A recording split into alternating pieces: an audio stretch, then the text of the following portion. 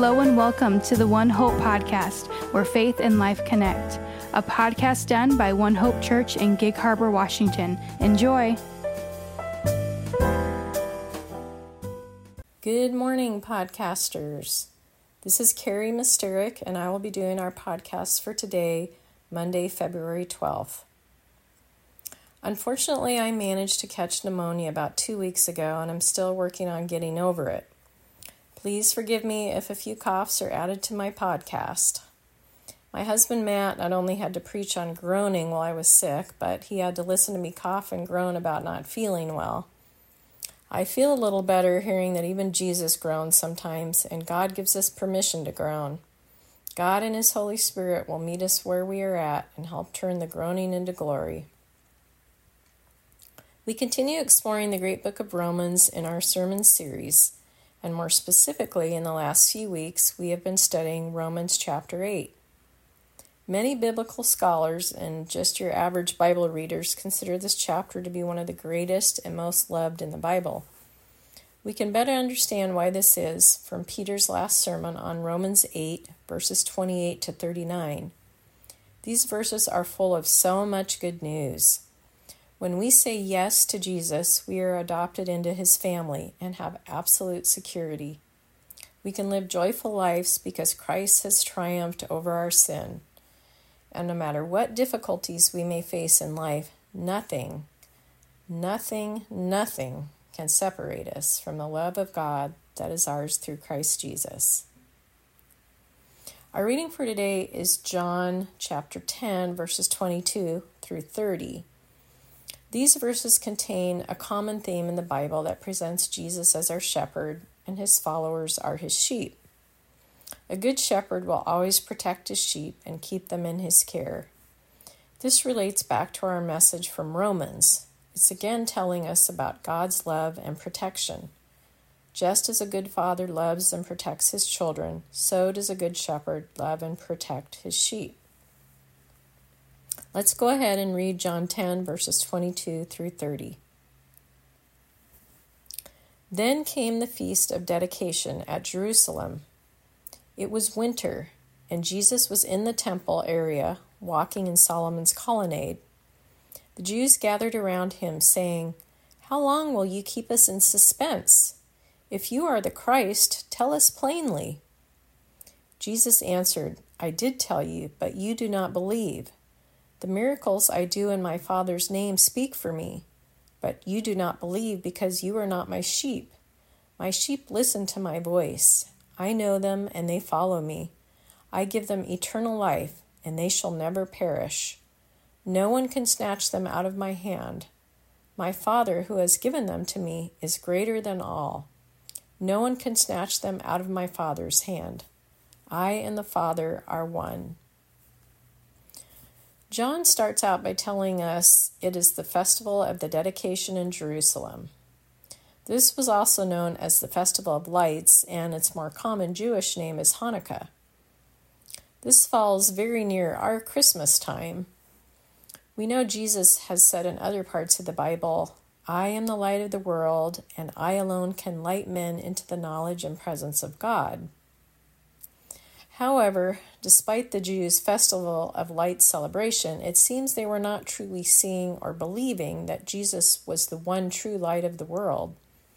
They question Him and ask if He is truly the Christ, the Anointed One.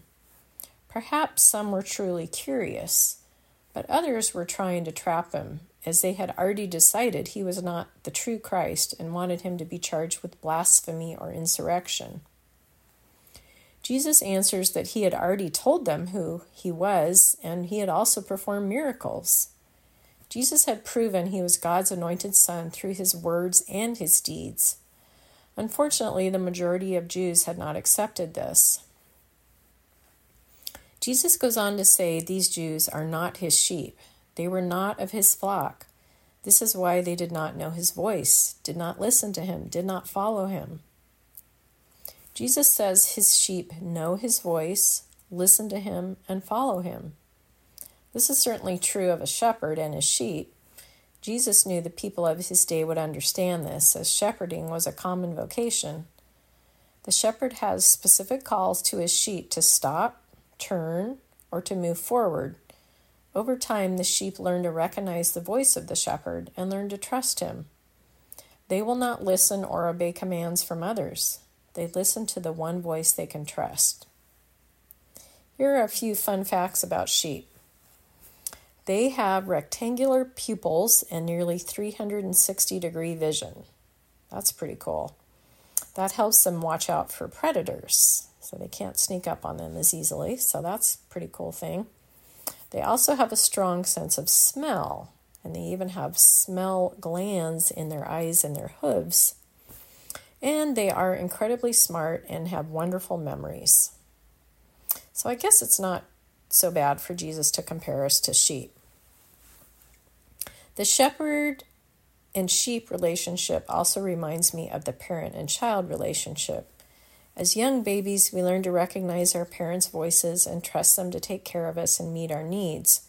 Our parents' love and desire to protect us never falters, although as children, sometimes our obedience falters, and there are often lessons to be learned along the way. Just like our parents, our loving Father and His Son Jesus will never stop loving us or working to protect us. Nothing we can do or anyone else can do can separate us from that all-powerful love. We simply have to follow our shepherd's voice and trust him. If we do, we will never perish and have eternal life. These verses end by stating that the Father, or God, has given the sheep to Jesus, and that Jesus and his sheep, or his followers, are in the Father's hand. Jesus is sure of himself because he is so sure of God. We have ultimate safety and ultimate power through the ultimate shepherd, who is Jesus, and through our ultimate Father, who is God. And last but not least, Jesus says, I and the Father are one. This can be a little hard for our human brains to grasp, but to simplify, I think Jesus is pointing not to something metaphysical, but to the relationship. Jesus had unity with God because of his perfect love and his perfect obedience. Jesus came into this world to make us into what he is. We just need to trust him and follow him. Let's pray. Thank you, God, for your word and for sending our Redeemer and Good Shepherd, your Son, Jesus Christ. Help us listen to our Good Shepherd's voice. Help us to trust and obey. Protect us from the evil one. Help us to bring others into your flock so that they may know your love and protection. Thank you, Jesus, for being our Good Shepherd. We love you. Amen.